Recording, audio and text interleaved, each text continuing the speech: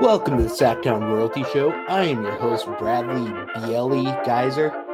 And today, the tables have turned. The first time I was ever on a podcast, this young man right here was the host and I was the guest.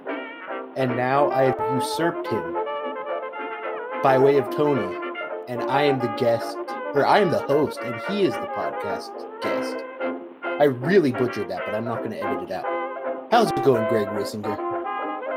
Fuck it, we deserve this podcast. Yes, we do. I don't think that's a mean thing to say in this one. If someone willingly listens to my voice, they deserve whatever comes next. I haven't heard myself speak in like 10 years, so I can't imagine what I sound like. It's torturous, I'm not gonna lie. Yeah, and it's probably even worse when you have to interact with it. Like, you can scream at me. I mean, you could scream at me on this, but you could scream at me when you're at your car commuting and all that. And here you just kind of have to live with it. I mean, you accepted to be on here, so you are at least half to blame. At least, I mean, I know what I'm getting into, but I'm a glutton for punishment, and, you know, it's all right. Theoretically, like, you started this podcast, so you unleashed what's the theory I'm thinking of, but you unleashed the series of events that led to me being here. I was a butterfly flapping my wings, and now you're the typhoon that is storming down to the shores. Like. Yes, it is. But anyways, we talk about butterflies and all that, but we are recording this on Tuesday evening, December 10th, meaning that we are just about 24 hours removed from the best game of the year and the best moment of the year. Thus, the reference earlier. We are coming off of the Kings' buzzer-beating victory against James Harden, Ben McLemore, and the Houston Rockets. And I'm so happy that shot went in, because this podcast would have been miserable if it didn't. What was your reaction? Just as a fan, I'm not looking for nuance here. When a shot like last night happens, what is Greg Wissinger's immediate reaction? Besides tweeting, which we all do. So I'm a father of young kids, and so years of watching basketball after they've gone to bed has kind of trained me to where I don't make a lot of noise. I'll just kind of mutter to myself like, oh shit. But that's kind of the gist of it. Like I might like jump out of my seat or like pump my fist and like scare my dog and my wife, but I don't get very loud anymore just because I've had to worry about waking up children for so many years. Yeah, I didn't think about that factor in it. I don't know if I'd be able to control myself, to be honest. It's pretty. I'm not a screamer. Sometimes it's more successful than others, but I don't think I'm naturally like a yeller unless I'm very drunk. Yeah, and I don't think I'm a screamer unless just like something like that happens. Like I'll give my opinions on a call or something, but I'm not going to scream the entire game. My voice will give out. But something like that, I just lose all control. I ran around my room like Kevin in Home Alone. I temporarily. If the police had been coming by, I would have been locked up for what I was doing. Dang. So we missed our shot. Yeah. That little 10-second opportunity of me running around my house like a lunatic was the last chance humanity will have to bring me down. There's just something, this sounds so simplistic, but there's just something so satisfying about winning at the buzzer. And I legitimately think for Kings fans who remember, every single game winner we experience is a little bit of joy from Robert Horry days. I hate to bring that up, but it's like the first thing we're going to think about is, yes, it went our way, and then we're going to think about the worst moment in Kings history. I mean, I watched the replay over and over and over, and every time I just kept giggling at the sound of the Houston crowd going, oh. You could really go Zap Ruder on it too, because there's like, you'd watch it and there'd be something new, like Kyle Guy making a funny face. Then today, I watched it probably 50 times last night. Today, they unleash a video of Dikembe Mutombo. I didn't even know was there. I don't know if he works for the Rockets or something, giving the most Dikembe Mutombo reaction to it. And it's just glorious. I knew he was there because I forget who it was, but someone had tweeted out that he was in attendance along with some other folks. And I think he was just there attending the game. I don't think he works for them, as far as I know. Yeah, I wasn't sure. There's a bunch of former players working for teams, so I wasn't sure if that was the deal or not. So I know it's Mostly weird just because the he's Kings, though. yeah, but yeah. What more can be said about that shot and Bielitsa in general? I think Tim and I are gonna work on a piece that appeases my stupidity with his love of stats. And I don't know if the stupidity is appeased by this, but we're gonna talk about this, and research it. But I legitimately think that there might not be a Kings player who has been directly responsible for winning basketball more than Nemanja Bjelica in the last 2 years. Now, obviously, De'Aaron Fox is the MVP and all this, but Nemanja Bjelica is so weirdly connected to all of our major victories, it seems, when he does well. Oh yeah, I mean, and we had a thing. I think it was earlier this season that Sanjay wrote about, where just basically when Belly plays well, the Kings win. I mean, it's just that simple. Like it anymore, especially with all the injuries that the Kings have had. You know, I found myself just kind of looking at the first quarter, like, all right, is Belly hot? Is Buddy hot? If either one of them is hitting shots, like we got a shot at this game. You know, that's really what it comes down to right now. Yeah. And it is such a weird team this year. They make no sense. They make less sense than last year's team because they are going to go out there and defeat James Harden and guard him well, but they are also going to go out there and lose to the Spurs after being up 9 with like 2 minutes left. There's no rhyme or reason for this Kings. As our point guard loses multiple balls because he's backing down someone outside the three-point arc. Poor Corey Joseph. I was so happy to see him do well last night on defense because his defense, I mean, obviously Bielitsa's shot won us the game, but Corey Joseph's defense, we do not win without that. He was legitimately not just good, he was great on James Harden last night. His offense was good last night too. I mean, yeah, he had one of his best games of the year by far. I mean, he made 3 of 5 from beyond the arc, including 2 of them came 2 plays in a row. It was incredible. Like he was having a great night, and you know, I mean, we always criticize when guys are struggling, but we always want to see him bounce back like that. It was awesome to see him come back. Are you implying that by criticizing the team, we aren't actually cheering for them to lose? Well, you are obviously, but I'm not. Yeah. Well, I'm a Hawks fan, so like you gotta understand. The Hawks' fate directly lies with the Kings. So. Yeah. No, I mean, we criticize guys when they have bad games, but ultimately we want them all to turn into the next iteration of LeBron. That's what we want from all of these guys. It's what everyone likes being right, but it's one of the funniest things that people do to me when something, like when they're proven wrong, but in a good way. Like if you think a player is going to be a bust and they're doing great, and someone who is also a fan of the team thinks that you're going to be like, oh, shucks.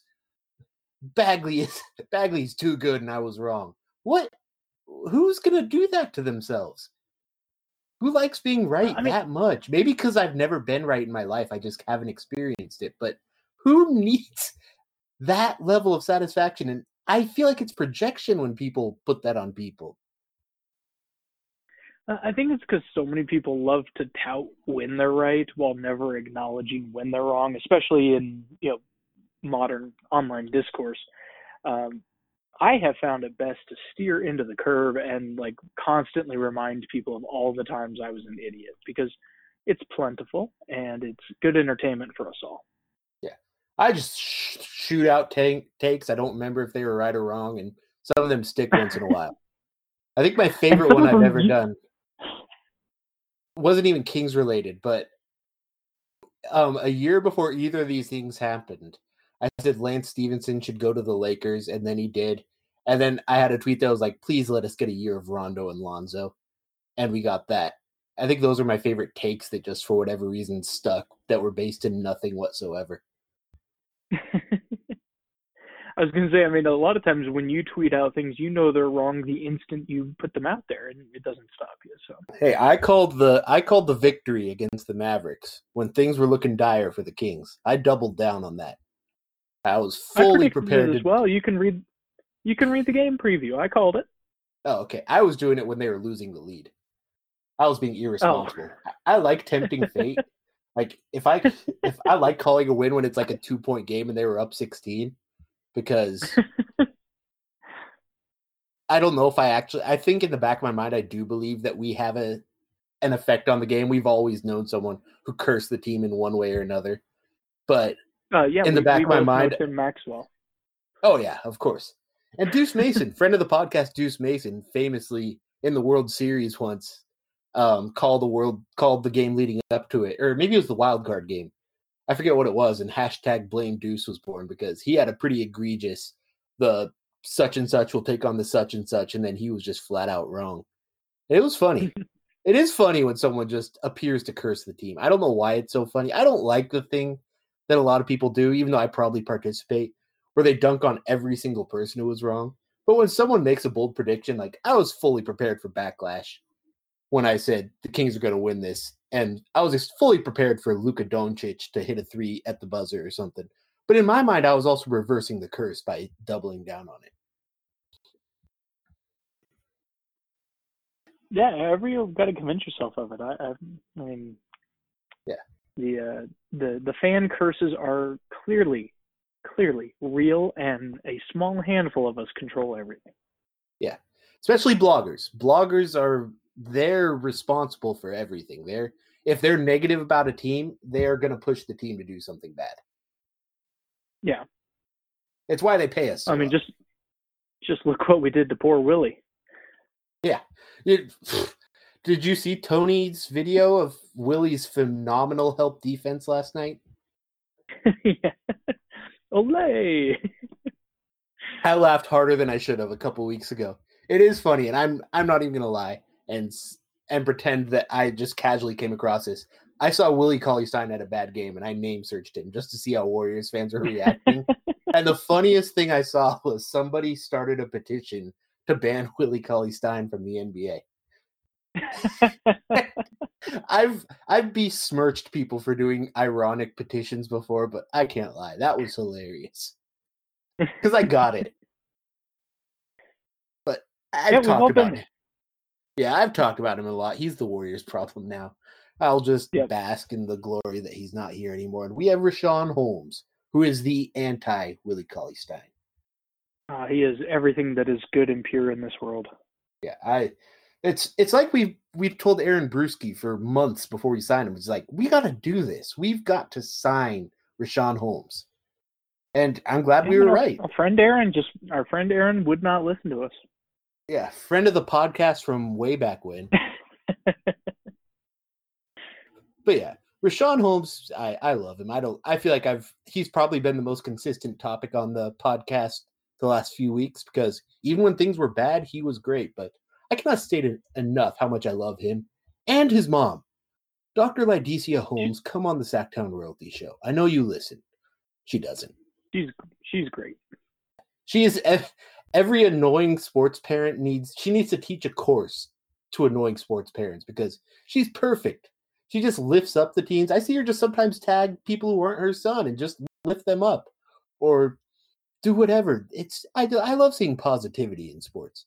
And we perpetuate negativity in certain ways, but it's at the end of the day, it's fun and it's a game, and it's fun to see some positivity. Yeah, anyone who's on Twitter and isn't following Richaun Holmes' mom, you're making a mistake, because she's what every sports parent should be. She wants the team to do well. She cares more about the wins than anything else. But she's not afraid to say, like, hey, this isn't working. King should try this. Like, she has a little bit of that, and it's always kind of thinly veiled and kind of give him a few more touches, but it's not over the top. It's not obnoxious. It's not going to cause controversy. It's perfect. It boggles my mind how many parents will flat out call out teammates and stuff. Yeah, they want productive. Yeah, LeVar Ball helped a lot in LA. I was shocked we never got a LeVar versus LeBron moment. As petty as LeBron is, I'm shocked LeVar actually never got into the bad graces, it seemed. At least not that I remember. I couldn't tell you because very early on in Lonzo's career, I got too exhausted with LeVar Ball talk, so I blocked him on Twitter and muted his name and the names of the other kids, and I just didn't have to see any of it. That's going to be awkward when the Kings get LaMelo, who's apparently good. I don't know. Yeah, I mean, apparently. Yeah. But the Kings aren't going to be at the top of the lottery this year. They're going to be in the playoffs, hopefully. So. Well, they're going to trade Trevor Ariza and what's his face, Caleb Swanigan for a lottery pick. That's what I meant. Oh, okay, that makes sense. Yeah, we gotta eventually nature has to come back and pay us back for the Nick Stauskas to Philadelphia trade. Eventually. And I feel like that's this year. There's got to be a GM we can swindle. Yeah. There's got to be at least one. There's 30 of them. Statistically speaking, there has to be one that's worse eventually. But shout out to Vlade. I said this earlier on Twitter, and I do. Sometimes it's easy to dwell on the negative with Vlade, but I've never stopped loving him. I love that guy. Like, he's just an all-out great person. He's made some frustrating moves for the Kings, and he's done some very questionable things in my mind, but I do love Vlade. That video last night of him and Buddy embracing just warmed my heart because deep down, Vlade is just a great guy who's made some mistakes as a GM, but it shouldn't cloud us from how great he is and how important he is to our team. Yeah, and I know that some fans have trouble separating, how they feel about him as a former player and as a person from the role he's doing as a GM. And, I've been able to separate it. I can understand that not everyone could, but I kind of view him as two different things. Like, how do I think he's doing as a GM? And that's been very hit or miss, obviously. And it's very difficult to figure out how good or bad exactly he is. But as a person, I still think he's great. I think he's funny, and he's very easygoing, like the lovable character. All the reasons that they wanted to bring him in as kind of the figurehead, I think makes sense. I think the issue just became that he became in charge of everything day to day, and that's where it's been less than stellar at times. But yeah, I mean, Vlade as a person is a great guy. I mean, all the players all seem to like him. Like, I mean, you never hear anyone talk bad about Vlade as a person. Yeah. And going back to Nemanja Bjelica, there is assets in having Vlade here, and that's Nemanja Bjelica. He had his bags packed for Europe, and Vlade called. And yeah, so they're. I mean, we focus on the negative, which you do in sports, especially when you're in a 13-year playoff drought. But he's had some good moves. We do focus on the bad ones, but he's had some good moves, and he's had some moves that may be good, maybe bad, maybe neutral, but we do focus on the negative ones. I do especially. This is me chastising myself, but deep down, I know Vlade would if Vlade was able to build a championship team, it would make him so happy. He's not just doing this as business. He has a passion for this team. Oh, yeah. I mean, you hear them all talk about it all the time. Doug Christie brings it up a lot, either, in interviews or, on podcasts, things like that, where, they all have that talk about the unfinished business where, there's a personal aspect of wanting to see this team succeed because they weren't able to pull it off. Yeah. And that probably is why we make fun of it. But the Kings are really they're like what people say about movies and nostalgia. The Kings are that. They have so many former players involved right now.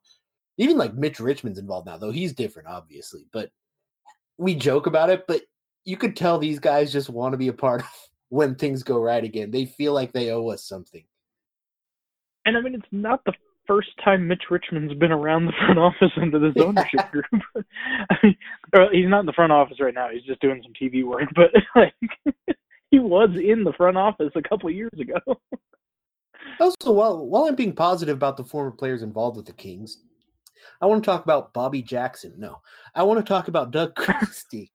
What are your thoughts on Bobby Jackson as an assistant so far? What's been the highlight of his 19th tenure as an assistant coach with the Kings? For me, the highlight is always seeing him playing one-on-one with guys after practice. I do enjoy those videos.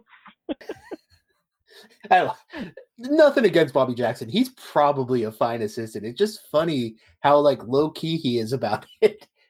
He's always just involved somehow. Some seasons, like a quarter of the way through, I forgot if he was involved with the team because he's been on TV, he's been on radio, he's been an assistant. Has he worked in the front office? He probably has. But he's I couldn't. Maybe as a scout for a period. I can't remember though. I feel like you're right. I feel like he was some sort of scout or something. But yeah, I love Bobby Jackson. Kevin gives me trash for saying Bobby Jackson was my favorite glory year King, but I love that guy. And I've interacted with him a couple times, and he's delightful. But no, Doug Christie. I've been thinking a lot about his TV work, and I know people were down on him when he started, but I think he's become a very good color commentator in the NBA. Yeah, I mean, I was kind of down on him at first, and he still has his moments where I kind of wince. His talking after Bielitsa's shot. You know, Grant had the initial call, which was really great, and then Doug started trying to kind of chime in a little bit, and the moment was big, and he just kind of stumbled over it. But I think overall he's gotten a lot better, so much better from his first year to his second, and that's to be expected. I mean, a lot of talking on TV with Grant for hours is, you know, the chemistry, the give and take, knowing, you know, what to do when. I think he has kind of found a little bit of his own groove. I think his first season he was really trying to almost be the new Jerry, and he just has to be himself. Because when he starts talking about, you know, defensive schemes or what's happening on a play, that's where his, you know, knowledge of the game really shines through, and he can give you some great insights that you don't get on many broadcasts, even from former players. And I love when he does that. I love when he does that as opposed to trying to lean on shtick. Yeah, he does. He'll occasionally try to get something going that doesn't need to be there. But yeah, he has a great grasp for the game when he actually talks about it. And going to this in another realm, which I don't know if they're doing this year, but his podcast with De'Aaron Fox, I loved those. I thought it was very interesting seeing him interact with the players and just kind of seeing them bounce off of each other. I really thought he was great in that role. Are they doing that still, or? It was always designed to be a limited run, so I don't know if they're going to do it again. But I hope they do because, yeah, it was fantastic. De'Aaron Fox, he had a lot of nerves. Like, he just went into podcasting and was good at it. He didn't just sit there and go, which was the first 5 episodes that I did. Just me saying, and making weird noises. He just went in there with a confidence. He's like 17 years old or whatever he is. And he just comes in just talking just normal, doing his thing. And that bothers me, to be honest. And some of it is Fox. Fox is obviously very comfortable in front of microphones. He's very charismatic, things that no one's ever accused you of. So you can't get down on yourself about that. That's just natural talent on Fox's part. Has a nice head of hair. He is anti-me. People like him. Yeah, well beloved in the city of Sacramento. He's probably never put a slice of cheese on his ramen. He likes Whataburger instead of In-N-Out, so I have one thing going for me. That's the one thing I can say. So some of it's the charisma. I do think some of it, though, is a credit to Doug, because obviously Doug's been doing podcasts and stuff like that for a while now. And what stood out in those is he was very good at getting those guys comfortable. He would still steer the conversation places, but he was really good at getting them comfortable and getting them to open up and share things. And I thought he did an amazing job on those. And Doug is good. He like we said, he's got some things he needs to work on. Doug is great at not being the Charles Barkley and Shaq, the old man yelling at the clouds about how the game is changing and everyone's gotten soft. Doug Christie seems very supportive of where the NBA is right now. And he'll use his expertise to talk to them, but he will also just take in what they say to him, and with genuine interest. It's not just oh, everything's bad. In my day, we used to be able to punch people in the face and not get suspended, blah, blah, blah. Doug Christie just, yeah, he's very natural. He's a very easygoing guy, and it shows. For sure. But no, I mean, I've been happy with, obviously he and Grant still don't have the same level of rapport and comfort that Grant and Jerry did after calling games together for whatever it was, 20 something years. But it's definitely gotten better. It's a lot better than it was at the beginning of Doug's first season. So it's good to see. I think he is better in this role than as a studio analyst as he was for most of his first couple years on TV. I would agree with that. I think he's he's smart enough. He knows the game well enough. He can do a lot of stuff on the fly. And kind of going back to what I was talking about with where he stops trying to do gimmicky things or whatever and just breaks down what's happening on the floor. I mean, he does things, just right in the instant where he'll call out, in that instance, what you got to do is you got to get your foot right on the baseline to where then if they go around you, they're out of bounds. He just breaks down little things like that. And he does it on the fly in the middle of, the first time he's seeing a replay, the first time he's seeing something right in front of him, like he can break it down really quick, which of course is why he was such a good defender and such a good team player when he was in the NBA. But not many guys are able to translate that and talk about it in a way that makes sense. Occasionally he'll say, this type of play is called this, and he'll throw out jargon or whatever, but it's usually just, here's what's happening, or here's what's supposed to happen, here's what so-and-so needs to be doing here. And I love when he does those things. I mean, that's what I think announcers can bring to a game to help fans understand what's happening better, which is ultimately what the point of a broadcast is. Yeah. And that it makes you wonder, the discourse the last couple weeks has been about NBA ratings. And if there's more of that in TV, because I do, in the back of my mind, think some of the TV coverage makes people not watch like they do. Because there's a lot of insufferable coverage on TV these days when it comes to the NBA. Oh, yeah. And if there was a more engaging, like you watch, I know Bill Walton's, he's hit or miss here in Sacramento, but you'll see on Twitter when Bill Walton's calling a game, it can be two obscure schools. People tune into that game just to hear his commentary. No one's doing that with any of the NBA announcers.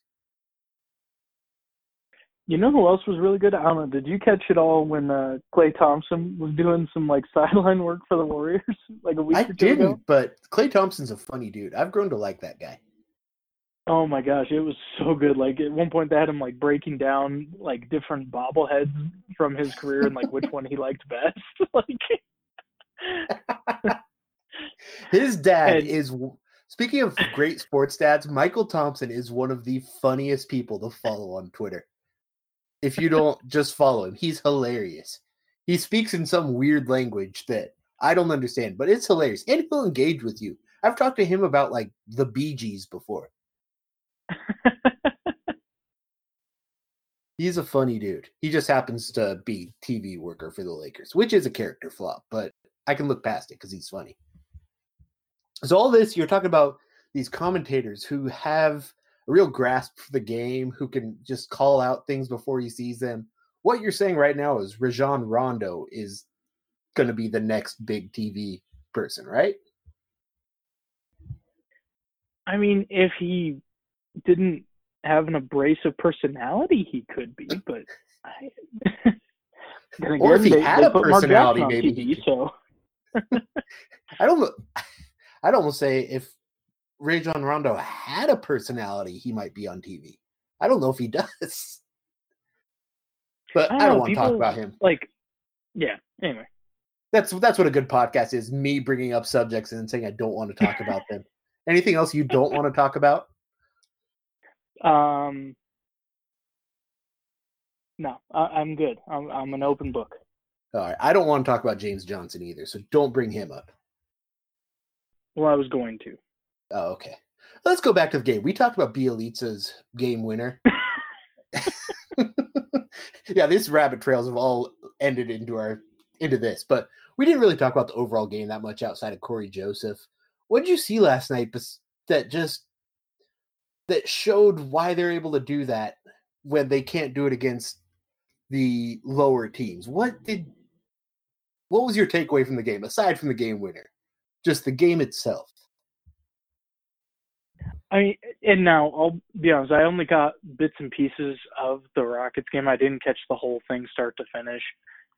Games that start a little bit earlier are challenging with me for I got kids and bedtimes and all that stuff. I'm still going to go back and watch it. I just haven't had a chance yet because someone had me come on a podcast instead. Okay. But from what I did see, things that stood out. One, guys were getting some good looks. I mean, the Houston defense is not great. So they were getting some good looks. They were hitting open shots, which they've struggled with some games. We talked a little bit about Corey Joseph. He had a really good game. His defense was really, really good on Harden. Ariza was also playing really good defense on Harden, I noticed. And Corey Joseph and Trevor Ariza both having a good game is a stark contrast to what we saw in, like, the Spurs game. The Spurs game, they were both having just terrible nights. And it's easy to get frustrated. It's ultimately not, Vlade's fault or their fault that they're struggling, because ultimately they were supposed to be the backups. They weren't supposed to be the closing lineup. So things are already like off the rails and not going to plan when you're relying on those guys being good to get wins. You're hoping to rely on them to be good for like 10 to 15 minutes a game. Yeah. not 25 to 35 minutes a game. But I mean, in some of the games that we struggled, it has seemed, especially like Ariza looks pretty checked out a lot of times, which he did in Phoenix last year before the trade deadline. Like he kind of has a habit of doing that. Like he's just supposed to be like a veteran leader or whatever, but he checks out a lot and just kind of seems a little lethargic on the floor sometimes. But he seemed really engaged. He was playing really good defense on Harden. He's got good length, and when he's engaged in trying, he's still a productive player. I want to say that's kind of been his MO. Like, it's not all his age. I want to say that's kind of been his MO since he's been in the league. Like, he's always had good contract seasons. Yeah. But I don't know about last year. Last year, I guess, was a contract year. Or did he get bought out? No, he got traded. He got traded to Washington. It was a one-year deal in Phoenix? Yeah. Yeah, it was a one-year deal in Phoenix, and then he got traded. Would you want to try? And essentially, he's essentially on a one-year deal this year too. Yeah. Would you want to try if you played in Phoenix and Washington in one season, though? And then Sacramento? I mean, I like to criticize, but I mean, really, my dream job would be to sign a fat contract like these guys get for like a single year. Yeah. And then like find a way to like play my way out of the rotation to where I just got to like sit on the bench all the time. Like, that'd be great. Imagine being fat 37-year-old Zach Randolph last year. He went out as the leading scorer on a team, which is cool. And last year, the half season he was here, he was every 5 games or so, he'd show up on the bench and cheer on his guys and then go get high somewhere. He was living the dream last year. Yeah, Zach Randolph, to me, that is the ultimate goal right there. Zach Randolph, King Zach Randolph, is the perfect tenure for anybody, in my opinion. But that's also probably why I never made it to the NBA, aside from lack of, talent and everything else, but the work ethic as well. Yeah, you got to find that fine line between laziness and working hard. And being 6'7" probably makes it easier than being 6'1" and overweight, in my opinion, but there are probably other factors to why I'm not in the NBA. But go ahead. I think it's only because you were short. If you had an extra 3 inches, you'd be in the NBA, man. Don't let anyone tell you different. All right, sweet. Appreciate it. Yeah, I like how I'm short. I never realized that I'm not that tall until I'm in an NBA circle. Or NBA circle. That makes me sound more important than basketball circle. Because like UC Davis, I'd cover games. And there's very few situations where I actually feel short, but then I'd be on the court with all these guys, and these are UC Davis players. They weren't 7 feet tall, but a lot of them are 6'4", 6'5", and I'm like, oh, wow, these guys are tall. And 6'5" is small in the NBA. That's Steve Nash. I think he's 6'4", 6'5". But you do not realize that. Yeah. But going on from the game, we as of this recording, some people think Marvin Bagley might be back tomorrow. That's Wednesday. But it's I think he's listed believed. as probable. Yeah, it's believed he'll be. If it's not tomorrow, it sounds like it'll probably be tomorrow. If it's not tomorrow, it's going to be very soon. Where's he going to fit? Do you start him? Do you bring him off the bench? What do you do? I think that given how well Holmes and Bielitsa have played, especially the last couple games, I think that gives Walton some really nice cover to be able to bring Bagley off the bench to start. So at least for one game, come off the bench, limit minutes. He's not going to roll him out for like 35 minutes if he plays on Wednesday. He's going to play. He's going to, get some run, get some opportunity, kind of see how everything feels, shake some rust off. And that's probably the smartest way to do it. I mean, putting him right back into the starting lineup doesn't make a ton of sense, especially when you're trying to figure out, one, who's he going to replace of these two guys who have been playing really well? And two, which of the two should it be as far as, matchups and, skill set pairings? If you bring them off the bench and just kind of stagger the minutes for the three of them, you can kind of mix and match and kind of see what works and what doesn't, and that can help Walton figure out, okay, if I'm starting Bagley going forward, who's he starting next to? Walton has said, going back to the start of the year, he's not going to focus on who starts the game. He focuses on, how many minutes is a guy getting, who's in there in closing situations. He thinks that that's the bigger deal, which we all know starting is important, but to players especially. But yeah, I'd be shocked if he doesn't come off the bench for at least a game or two while they kind of figure out, okay, now that he's being reintegrated into the offense, who does he look better playing next to? What does the ideal lineup look like, and then go from there. I agree. And I think you can make an argument for any combination of those two of those three guys starting. Like, you could really. Oh yeah. I immediately think I want to go Bagley and Nemanja Bjelica starting and make Richaun Holmes our sixth man. And it's not like anything against Richaun Holmes. I think Richaun Holmes just adds great energy off the bench. It's really a positive in this case. This sounds like someone who's trying to make their kid feel better for failing at something. But no, legitimately, Richaun Holmes off the bench with that energy, with Bogdanovic, who have shown a rapport with each other. I think I like that situation more. And then as far as minutes go, just run with it. Whoever's doing good that game, they're going to get the minutes. They're going to get the bulk of it. Because you can get these guys all a decent amount of minutes in a game. Reward the one who's doing best that game. I think that's the way to go about it. I mean, I think the only tricky part of that is that, we've seen with other coaches in the Kings past that players don't like when they don't have a defined role. Players like to know, I'm going to see my minutes, and Walton, as a former player, kind of understands that idea of that you can't have guys worried about a miss in the first quarter impacting the rest of their minutes. In this situation, I think it is a little bit different, though, in that there's a lot of minutes between those three guys. If we're saying this is our big man rotation, I imagine Harrison Barnes will get some minutes at the four. Yeah. Maybe Dwayne Dedmon comes off the bench. I think he's going to be out of the rotation. But in this case, you're not staggering. It's not the difference between 15 minutes and 35. To me, you can probably get each of these guys. I don't know the math off the top of my head, but you can probably get these guys hovering around 30 minutes a game, all three of them, if they're the three main guys in the rotation as your big men. And then if you need to stagger that a little, you're just doing that. And I don't think that's as big a deal as when a guy is starting, then coming off the bench, then not playing, then all that, which we've seen guys do here. So that's why I think this is the way to go. And I feel like the guys, if they buy into this, wouldn't hate it. I mean, Bagley's going to be the starter of the future. If everything goes well, Bagley, by the end of the season, should be the one getting the most minutes. But we need to do what's best for the team, too. Yeah, and I mean, at the end of the day, it's a good problem to have.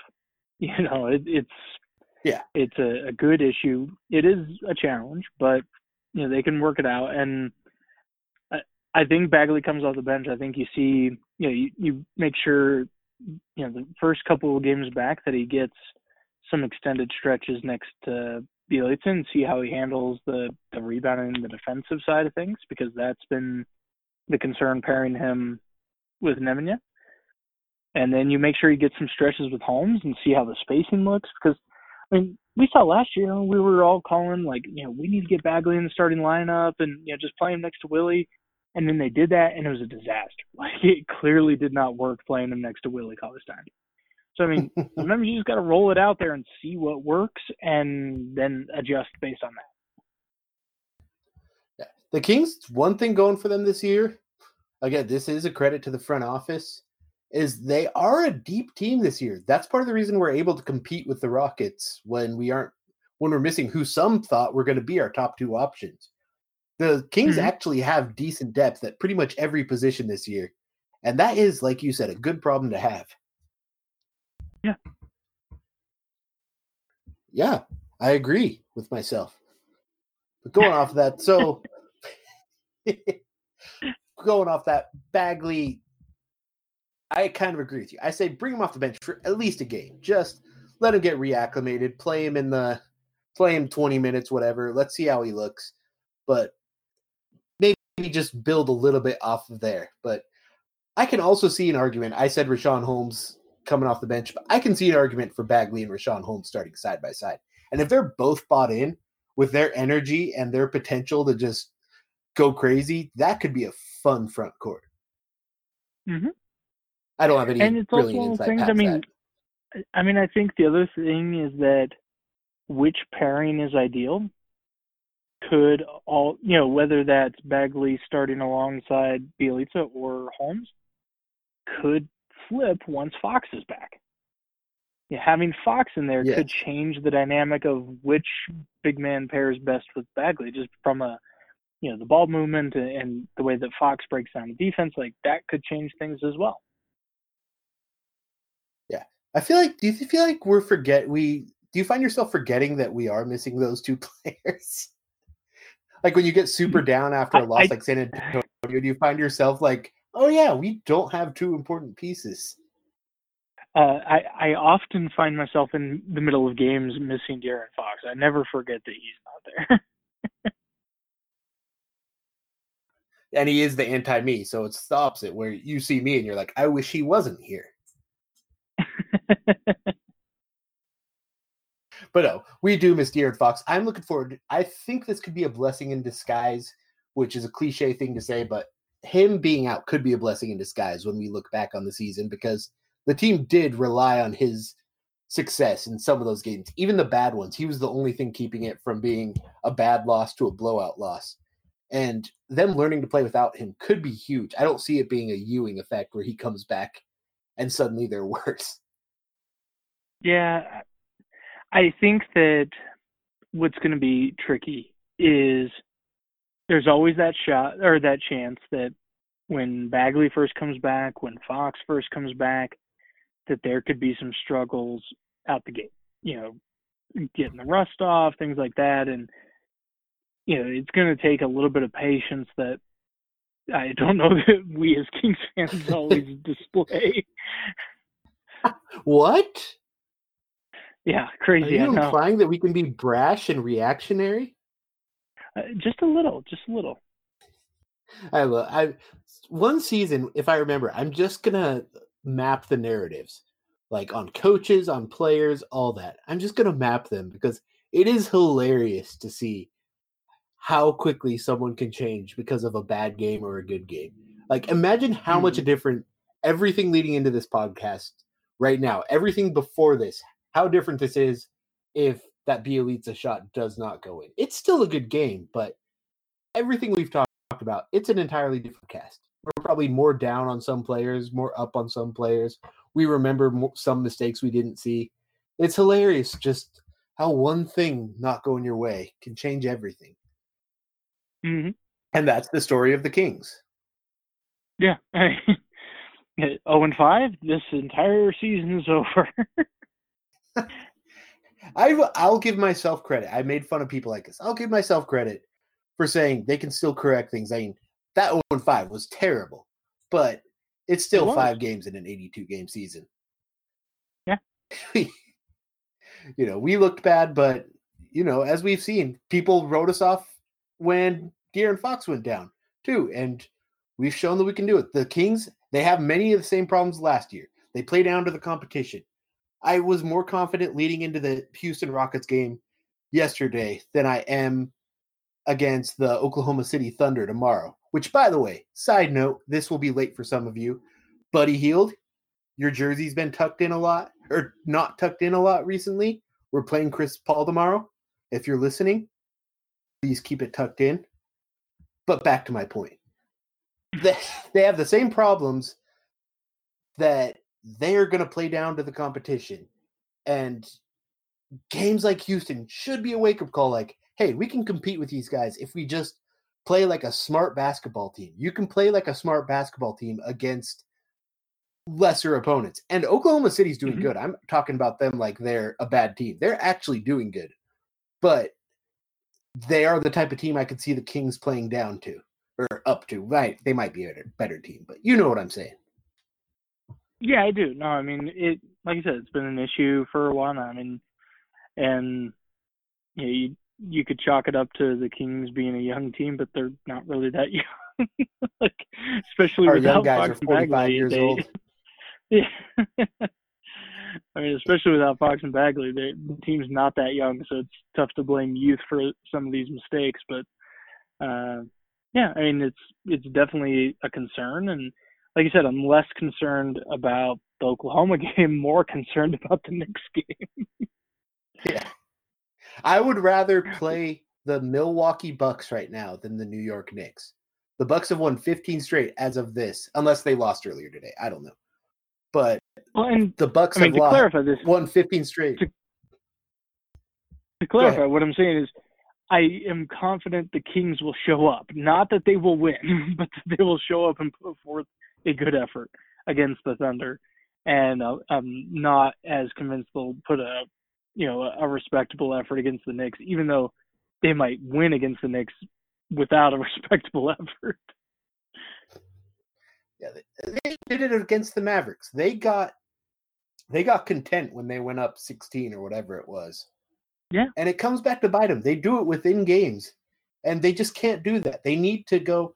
What the Bucks were so good about last year, I haven't been able to watch them as much this year, but last year the Bucks were great at putting away teams so that Giannis didn't have to play in the fourth quarter.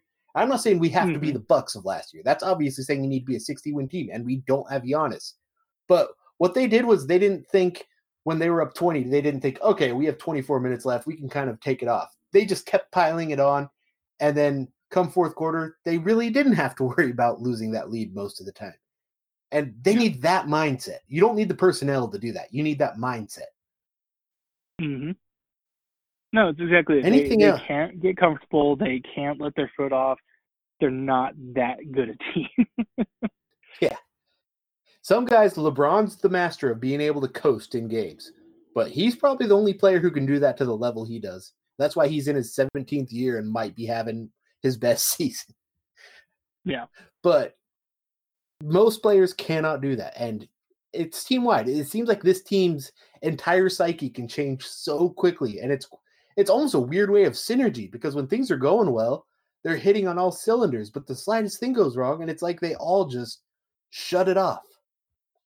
Yeah. And they all go to ISO. We get contested three-pointers. We get all these things that we don't need, and we forget what it was that got us ahead. And that's the difference between a good team and a bad team. And that's also the difference between a great team and a good team, is the one who is able to just bypass this. If you've watched like the Rockets, now that they're fresh in mind, if you've watched them in the playoffs, the reason that they never win, yeah, they've had outlying things like injuries. But the second they get figured out by a team, and this is the Mike D'Antoni special dating back to Phoenix, the second they get figured out, they just all lose their minds, and then they crash in epic fashion. I don't want to be the Rockets. I want to be a team that isn't predictably going to lose once they hit that playoff level. You almost just said you wanted to be the Warriors, didn't you? Nah, I would never say that. I want to be the 2002 Kings without Game 7. I You want heard that it here feeling of a first. Brad 13-year-old would kid. like to lose in 6. Yes, that's what I'm saying. Man, we were talking. I forget if I was talking about this with you or not the other day, but we were talking about like the Eric Musselman year. It was a 38-win team. That just seemed like the most dire thing that we had ever experienced. Like, if we had John Salmons on a yeah, if we had John Salmons on a 38-win team in his first year here now, we might want to retire his jersey. Are you suggesting that we don't already want to retire his jersey? Yeah. Well, he's probably going to play for us again. I don't even know where he is, but he's probably going to play for us. True. We can't I retire fully yet. expect him to I fully expect him to work for this team. There's no way John Salmons doesn't work for this team in some regard. Yeah, but he didn't play with I don't Lottie. know. True. Yeah, you're right. That was after. Everything from like 2004 to 2010 is like a blur. I can't remember who played with what. I just remember Francisco Garcia, the greatest king of all time.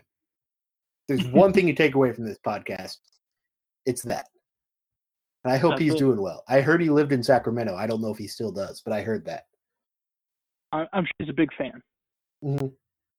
He probably listens. Francisco Garcia, hit me up if you want to be on here. But are we missing anything? I don't think so. I think we covered it. This was a surprisingly barren episode of obscure pop culture references. Do you have anything you want to bring up? I recently watched a YouTube video on the history of the Silverhawks cartoon from the 1980s. Do you remember Silverhawks? Oh, nice. No, I was born in 88. I'm young. Well, like the show came out the same year I was born, so I didn't know it because I watched the show. I knew it because I had some of the toys that my dad probably found at like the dollar store. Nice. So I don't even know if I've heard of that. It was made by the same people who made Thundercats, and it included the same voice actors. It was almost a ripoff in every way, except it took place in space, and the people were like cyborg bird people. Like they were people, but they could fly through space and were like metallic and had like robot birds that were their helpers. I feel like a variation of that was like 97 different things in the 80s and 90s. Like that's the formula that got me Power Rangers.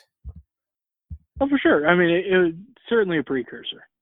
But that can be your homework. Go look up Silverhawks. I'm sure if you were determined enough, you could probably find like full episodes somewhere on YouTube. But you can check it out and get back to me. Sounds good. And yeah, that reminds me. I was watching The Toys That Made Us because I hadn't watched it before, and they were talking about the history of G.I. Joe and all that. Oh, it's great. I need to watch that. It's fun. Like they all have interesting stories, and the movies one. So if you guys wanted your pop culture quota, I just gave it to you at the end. But what are your final thoughts going into this? We're more than likely about to enter the Bagley era, not era, but we're more than likely about to enter the team with Bagley back. What do you want to see more than anything else as he returns? I really just want to see him play well. I mean, I really enjoyed watching him play last year. He had so many fun moments and, just put a display of really fun things out there where, there's been so much talk, especially this season with how Luke has been playing, that I'd like Bagley to come in, and not that I expect him to play at a level that makes us think he was better than Luka, but just I want him to remind us like why we weren't so hurt over it last year. That he was a fun guy to root for, that we could have a lot of fun with him, in envisioning how he and Fox could help lead this team, out of being perpetually bad. Yeah. I think, please, I've pled this before, but please stop driving yourselves crazy every time Luka does something. We still don't know exactly what Bagley's going to be this year. It's going to suck that Luka's probably going to be a superstar we could have passed on, but it doesn't mean Bagley's going to be bad. Let's give the guy a chance. I feel like we were far more pessimistic about him in an injury than we were in an entire offseason where we could have had this discourse. And when one's averaging a triple-double on... 30 points, It's 10 just assists. it's tough when Luke is doing that and we don't see anything because Bagley's hurt.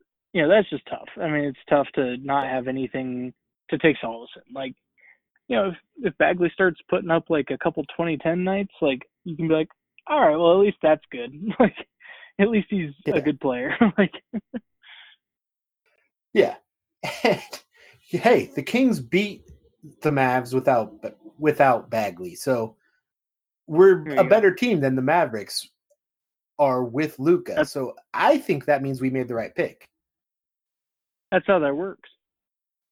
Someone who doesn't know me and hears me say I'm a Hawks fan and then refers to the Kings as we must be so confused. But on that note, I'm going to summon the Sacktown Royalty Band. Don't they sound beautiful? Oh, lovely. I know you actually listen, so I knew I wasn't going to get you on that one. But I still get people. We'll see next week. We have another friend of Sacktown Royalty, and I'm really looking forward to this one. I won't say who it is in case falls through, but things could get weird in this episode. But where can they find you? At GWiss on Twitter, correct? Yeah, that's it. At GWiss, GWISS. I'm on there and making dumb jokes and making opposing fan bases mad. And we need to get De'Aaron Fox back so we can bring back the Ducking Fox list. Seriously. I want him back, but that's the main reason. Because it's hilarious. Yeah, I mean, everything else is secondary. Yeah. As always, you guys can find me at The Real Brad G. I might be writing something soon. I might not be. Ooh. Hold up, Shyamalan. But I will talk to you guys next week on the Sacktown Royalty Show. Thank you and goodbye.